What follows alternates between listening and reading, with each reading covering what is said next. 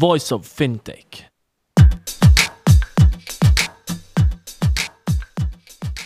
Welcome to Voice of Fintech, a podcast mapping out the Swiss and global fintech scene, connecting fintech enthusiasts with startups, incubators, accelerators, business angels and VCs, and incumbents interested in partnerships. Voice of Fintech will help you navigate the fintech ecosystem. Here you can listen to the startup founder stories, what investors and incumbents are looking for when dealing with startups, and find out more about resources provided by incubators and accelerators. My name is Rudy Falad and I'll be hosting this podcast.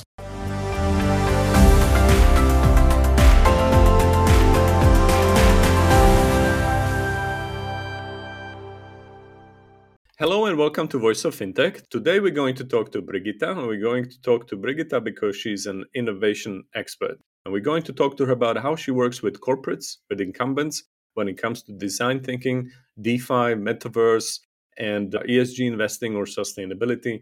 A lot of hot topics that sometimes maybe the incumbents are not ready to tackle on their own. So this is where Brigitta comes in. Where are you connecting from today? Hi, thanks a lot for inviting me. I'm connecting from Zurich. And how are you today? I'm great. Actually, I'm traveling tomorrow to Berlin, and I'm already very excited to reconnect again with one of my favorite capital in Europe. And I'm looking forward to get into our discussion. Brilliant. So let's start at the beginning. What is your background? How did you get to do what you do today? It's a very good question. So I have about 17 years of international business experience. I was also in pharma, corporate finance, and wealth management. And after, let's say, financial crisis, I increasingly moved into business transformation, and especially to how to create organizations which are much more human-centric and customer-centric. So I was also started to educate C-level managers, but also their teams, how to basically improve their innovation capabilities in the organization.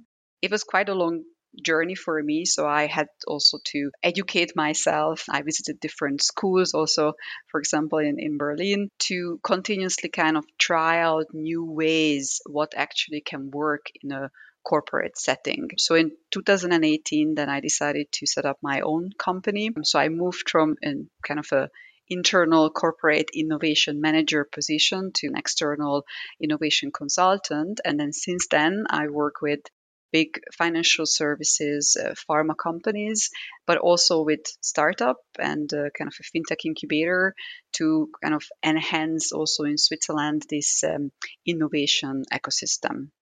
I know you as an expert on design thinking. For me, design thinking is a maybe sometimes overused phrase, customer centricity these days. But you mentioned banks and you've been working in Switzerland. So you've been working with many banks in the country and also abroad. How would you assess the customer centricity among the incumbent banks and maybe today and a few years back? Have things improved because of the neobanks and the competition from fintechs or not really? It's a very good question because I think I started to tackle this problem sometimes back in 2015 when we set up a digital lab in one of the biggest bank in Switzerland for wealth management clients. And I have to say back then we had like little knowledge about how to really build like innovative digital products which clients really enjoy. And it took actually a lot of experimentation and obviously learning to get to that space. And when I talked about to banking executives about design thinking, at the beginning, they found it something like a very esoteric topic. And they felt like that, yeah, we just need to know our products. We need basically financial experts. Everything else is going to come together. And this is so far removed from the reality.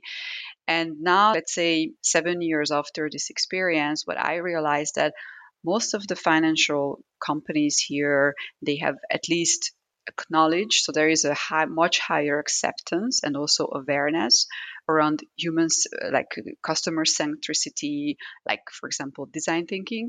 And they already have certain teams working. So they all hired designers, design led, UX, customer experience managers But what is still missing, that it's still not like the key DNA of the organization. So scaling these functions across the organization, it still, I think, would be a next step. So what I would foresee and envision, that also these kind of functions would be embedded across the organization, and they would also sit at the table so that they can also participate much more from the early stage of the project and also in a decision making. So I think there is still a long way to go, but at least there is a much higher acceptance about this concept nowadays, also due to now banks and also startups who eventually work in this way. And you mentioned that you obviously also spend time educating people on the topic, right? So, what are some of the best resources when it comes to courses, books, or design studios that where someone can learn about design thinking if they're just new to this and they're based in Switzerland or elsewhere? What is the easiest and best way to get up to the learning curve quickly? Because, of course, the time passes us quite quickly. And I think if you are not on the top of this topic, then maybe you are missing out. I think maybe the first point is that I think design thinking and generally human centric design concept, the best way to learn is actually doing it, because it's really a transformative experience, and this is also a mindset. So I suggest, or the way also how I did it, I always prefer kind of an in-person experience over actually an online or digital experiences. So if somebody wants to experience what design thinking or human centered design really means, I highly recommend to take, let's say, a 2 or 3 days of very intensive and immersive experience. And there are obviously great provider also in Switzerland, basically in the DACH region as well. So some of these studios, I don't want to make like a sales pitch here, but for example, Brainbirds, it's a good studio who provides these experiences, but also Sparks Academy, which is actually like a spin-off from the ETH in Switzerland, just to name the few. Once kind of you do this immersive experience, then you can actually go a little bit more deeper. So there are a lot of online material. One of the obviously kind of a biggest studio in the world, and they also coined the term design thinking, was IDEO. It's from the US. They also have a fantastic online academy from basically from the beginners until like also the advanced. So I would enhance or take some master classes in deep diving in certain area of design thinking. Also, there are books which I highly recommend once you already understand a little bit of a concept of design thinking. The design thinking playbook. This is service design doing, which is a little bit more on a UX design, but also the book from Jake Knopp from Google Ventures, which called Sprint, or like the design sprint. I think it's also a great way of getting started. But the most important thing is that it shouldn't be only a theory, but you should try to do even like very small project within a sphere of your influence at work or at home, just to try out really how these concepts and tools and practices work, because this brings you into much more up into your learning. And when it comes to IDEO, I think you meant designthinking.ideo.com, right? Yes. Okay. All right. And we'll put the links to the books as well in the show notes, of Hmm. course. And yes, you caught me on this. You're absolutely right. Design thinking is about experience. So it's experiential. So therefore, first you learn by doing. And then, of course, if you want more context, you can read up on it, correct? Yeah, I would Okay. definitely Got it. choose this way. Yeah. Now, obviously, there are many other buzzwords that are flying around the financial services these days, and one of them is DeFi and Mhm. metaverse, right? These are the hot topics. Are these the topics that banks can work on now, or are they Horizon 3 kind of problem? What do you think? What do you hear from your clientele? I just recently read a report from the Citibank on metaverse, and they estimate that the total addressable market, on broad terms, of the metaverse could be around 8 to 13 trillion US dollar by 2030, which is obviously huge. And I think what a lot of people do not realize about the metaverse itself, But in the future, how I foresee that we are not only going to visit the metaverse to socialize, like going to a concert, I don't know, a Decentraland, but we're also going to go to the metaverse also to earn and to transact. So the metaverse will be more related to this, the ownership of digital assets and obviously digital identity across the cyberspaces. And this, so borderless global ecosystem also need a financial system which supports, which is also borderless and global. And our traditional financial system is not like that. So it's already being in the making. And obviously, it's still going to grow and evolve. So, what I would say, and what I also tell my clients when we talk about this topic, that better start now than tomorrow. And you do not need to, it doesn't require a huge amount of capital of investment to start to get the ball rolling. But also, again, start small. So going back to design thinking and all these concepts. So like really starting small, piloting, testing, also iterating, learning, and then really see like where are the playing fields and opportunities where we want to be active. So when somebody asks me, okay, so what are the fields, like for example, where we can get into now? So it's, let's say, not a horizon 3, but what can we already start experimenting? Definitely integrating more the like a digital native asset classes into their offering, of course more for targeting professional investors who also understand the risks. That's why it's an alternative asset class. But it definitely, this is what I'm hearing from the clients, from financial institutions, but also from the investors itself. And then you can also think about extending your custody services towards the digital assets, because clients would like to manage the entire basically life cycle of their digital assets and physical assets also in a consolidated platform. So I think this is also maybe a space where you can get in. And then when you think about, for example, asset management, because they definitely going to be disrupted in the future. More and more, we see actually these digital native assets coming up, but they can already think of like tokenizing fund shares, which are tied directly to the underlying asset pools via smart contracts, and then also replacing some of these traditional fund structures with this kind of fully customizable portfolio. So you can also actually reach maybe different like client base as well. And so I do see a couple of areas where you can already start working now, and this would be also generally my recommendation for the financial services industry. I see. And I know you're big on gadgets as well. Yeah. So you gave me an idea about trying out the Insta360, the 360 camera. Great fun. Can you give us some examples where you worked with corporate clients on some of the metaverse applications already now? As you said, you better Mhm, start today than later. Is there anything tangible that, without mentioning names, you can mhm. talk about?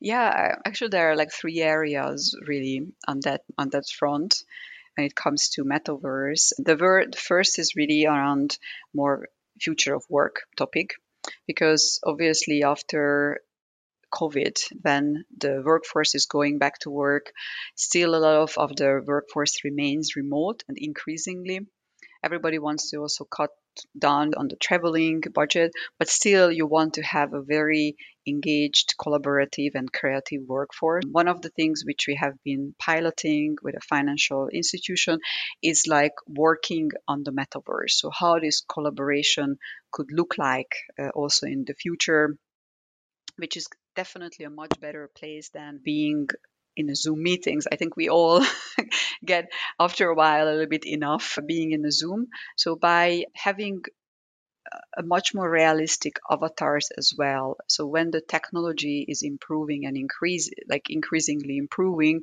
you also have a much more engaging experiences in the metaverse. So you can also, include, for example, design thinking workshops in the metaverse with your team, which is also great fun.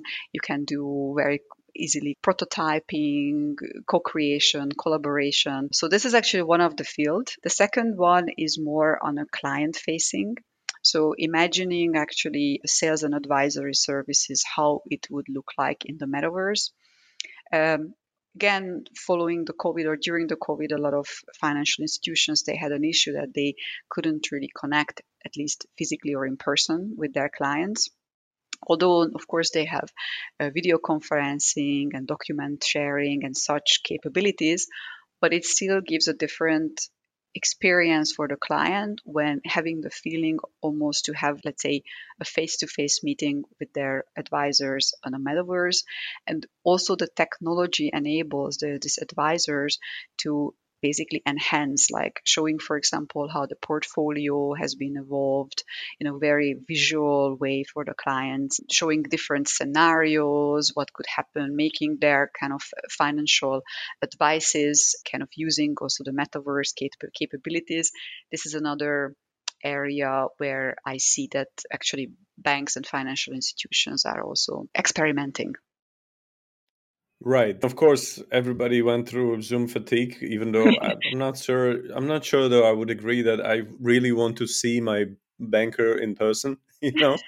So I'm happy that, for example, UBS is offering video consultations now Mhm. and also in extended hours, even though, fine, it took 2 years. But you can take an hour and you can have a consultation about your pension planning or what have you over Mhm. video, because I don't know what you would do in person. Maybe if you're a ultra high net worth clients, they can open up a champagne or something. But other than that, I don't know whether new generation also wants it. So I think Mhm. the AR, VR, and the new generation of clients for banks, I think that goes hand in hand, right? Absolutely. Yeah, they don't definitely not don't want to have a red carpet rolled in front of their legs anymore, like in Because the they know past. they pay for it anyway. But what about DeFi, right? I also mentioned DeFi as a buzzword, but isn't DeFi going against the incumbents by definition? How do corporate clients react to it when they hear this? Isn't DeFi about disrupting centralized banking setup that we have so far? I would say it's definitely going to have a huge impact in the financial services because, by definition, as you mentioned, uh, decentralized finance means that you remove control from banks and other institutions which they have currently on money and financial products and services.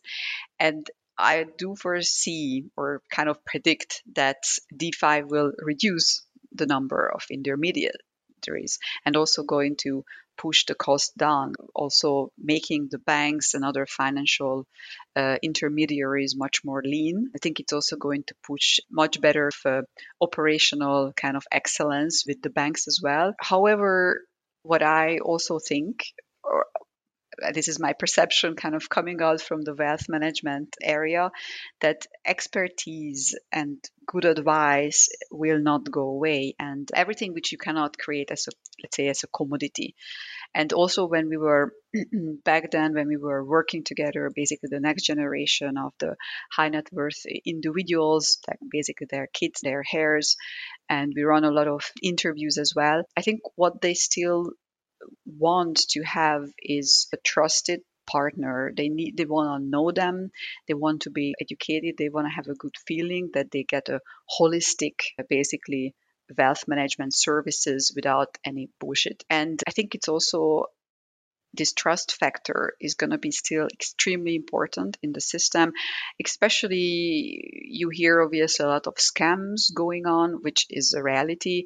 There is a lot of hacking attacks, cyber security is a big topic. So if you can create yourself in the market where you generate value, and again going back to customer centricity, so you generate value for your customers, I think you can still find a space in the ecosystem to add value. All right, so there is definitely future for banking and maybe for the banks as well. One more thing which relates to corporate innovation. Does corporate innovation work at all, or is it innovation theater all the time? And if you think it can work sometimes, what are the prerequisites for this to be a genuine effort by Mhm. corporates? Yeah, there's actually quite a lot of ups and downs also in my experience in my career, because I think when we started off, I felt like sometimes that it's an innovation theater just to create awareness and educate people, and it was really hard for some time to show results. But on the other hand, it was also necessary. So I think paving the way for kind of a future innovation units or experimentation units, which I definitely see now, like after 7 years, when I still work with the same client as an external, I see the huge shift in the mindset and also the improvement, and also to realizing what actually works within the organization and what is better to be tackled outside. And I think this is the key thing, that you have to set the right expectations and the right incentive. So if you want to create innovation within the organization, like involving the business areas, the business units as well, the best, let's say, problems and challenges to tackle are more related to incremental innovation, because it's still somehow related to their businesses. You can use their knowledge, their expertise. And there I saw actually a lot of very successful projects. But these are primarily on how to do things maybe different, better, how to serve better the clients, improve their experiences. Now, if you think about more, let's say, Horizon 3 type of experimental kind of innovation, I haven't really seen any good examples personally which really worked within the organization. What I saw, which was quite successful with a couple of companies, is that you completely, let's say, kind of spin off like a unit. You define a very clear innovation thesis for them and then vision, kind of a common goal. Like, for example, some of the like big German companies, which were primarily focusing on producing basically tools, now become a completely technology driven, let's say, leader in a mobility or in a smart city area. And that works, but that for that they have to have like very clear incentive for that, the meaning, and a completely different funding structure as well, like how these projects are funded and how do they measure basically this continuous like learning cycle. So you have to give some time for these units obviously to grow and to be able to show the successes. But I don't think you can expect the same if you are doing basically, if you are operating kind of an innovation, let's say, unit embedded within the running businesses. Okay, all right. I think it sounds like basically you're advocating for spinning off the most innovative units, the ones that work with a different kind of horizon than BAU, right? Day to day business. So that's what some institutions tried, and often it worked, sometimes it didn't. So let's see. But you and I, we've met as mentors at F10, and generally there are a lot of fintechs who are B2B fintechs. So what would you advise B2B fintechs that are trying to work with incumbents in financial services? What is the best way to talk to the right people, and who are they? Because if you are a young founder, you obviously get a meeting with some big name firm. Is this somebody who can be your advocate within the organization? And how do you find one? That's sometimes an issue when you look at things outside in, right? Yeah, absolutely. I think other kind of startups I also work with, this is like a big question, like how can we get into the right people and who are the right people. And of course, I'm a big advocate of accelerators and accelerator programs. We also met at F10 here in Zurich, and we also have a dedicated accelerator program which we have created to eliminate some of these issues and prepare the startups as well to be able to sit together with the right people in the organization. So if you can plug yourself in such ecosystem, this can obviously open up doors for you, but you have to be prepared. I think it's every startup knows today, but still you always have to remind yourself that you have to understand the problems of that company. You have to understand really the business context. Before that, it's no they get contacted by thousands of different startups. So for them to be able to find out which is the one which actually is solving their problem is not always easy. So you have to do your basically homework. And once you convince them of your USP, you still need to be ready to answer some very pragmatic questions, because sometimes these are also the blockers, according to my experience. Imagine a person like you meet first, let's say somebody from an innovation department, and that person needs to sell your startups, your product, your services internally to the business. And the business takes a little bit different. So you have to be able to also answer any concerns around security data, how you handle kind of client data, for example, connectivity, risk compliance, always a big topic. Any technical integrity, it's all important that you are actually ready to find a way how you can very easily, with low costs as well and risk, try and test your solution. So you strive to get to the POC on the shortest possible way. And you have to be to also answer these questions, because then it can actually help you to open door. So the more kind of easier, also the kind of the integrity, the least risk you have, the easier you can actually get those POC. And once you are in and you can run a POC, then of course it can create internally also a lot of like trust. So to get there, obviously networking, trying to find the right people in the market who are also very well connected. Also, for example, like innovation experts like myself who are directly working with corporates and understand maybe a little bit more intimately their problems. So it's also always important to have this exchange, but also going to events, conferences where you know that your target customers will be there. So you can either showcase yourself or seek for a meaningful exchange. But most importantly, also just listen and learn before you actually bombard them with kind of a, with your pitch deck. Right. So same as in design thinking, when you are applying it in B2C Yeah. context, you just focus on your customers, solving the problem for them. It's going to be a lot of hard work, but hopefully it works out. And then in one go, you get to all of their end clients, right? So that is the prize you're shooting for. One other favorite topic of last couple of years, perhaps, has been sustainability. And I think everybody agrees that sustainability and ESG investing have entered mainstream investing a while ago now. But we still have issues with ESG investing when it comes to sustainability reporting or even greenwashing, right? What are some of the initiatives in Switzerland that you see that can address these issues? Or maybe that's not related necessarily to just one private player, but maybe it's the institutions or it's the government initiatives as well. I think the ideas can come from any place. What are your thoughts on this? And what can we do as individuals to progress these topics more so that we don't end up being fooled by some of the greenwashing as well if we Mhm. invest?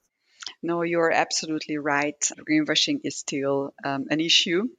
And I have been recently participating in the Swiss Sustainable Finance meeting, and I was quite positively, it was not a surprise, informed about that the Swiss Federal Council their vision is that they make Switzerland a global leader for sustainable finance. So this is actually on top of their agenda, and this also means that they're going to use their power as a governing power to also, if necessary, force financial intermediaries to adopt certain measures to be able to basically also in the future that financial products are much more comparable, and they are using more kind of meaningful and measurable indicators to really measure what is the sustainability impact of a portfolio or of a fund. For example, what is the implied temperature increase? So something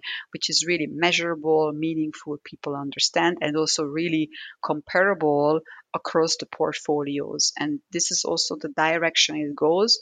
It will be also then audited by FINMA. So they really try to crack down or make an end of greenwashing, which I think it's extremely positive. They also collaborate together with the Green Digital FinTech Alliance. It's also very active in Switzerland and the Swiss Green FinTech Network. And beside that, from 2022, the largest Swiss banks and insurance companies, they have to also comply with the much more rigid, stringent disclosure requirements. So they have to create transparency or better transparency around what is the climate related risk in their balance sheet, which is still very substantial. Some of these disclosures are already available in sustainability reports from these banks and insurance companies, but they need to also kind of provide then transition plan, how they are planning to reduce that. So obviously we all know and we hear from the news that Swiss banks are still financing basically new oil field explorations.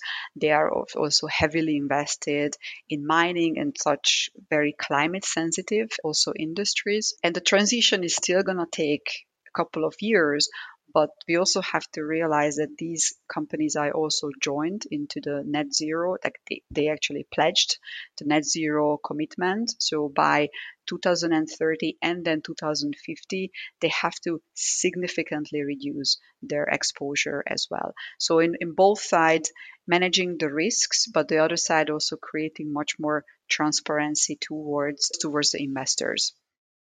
So in terms of what can we do, well, I think just keep up the pressure also on these institutions. I think investor activism is very important as well, so that we also voice our concerns, because the more concerns is coming from the civil society, the more also banks and other financial institutions, they need to also comply.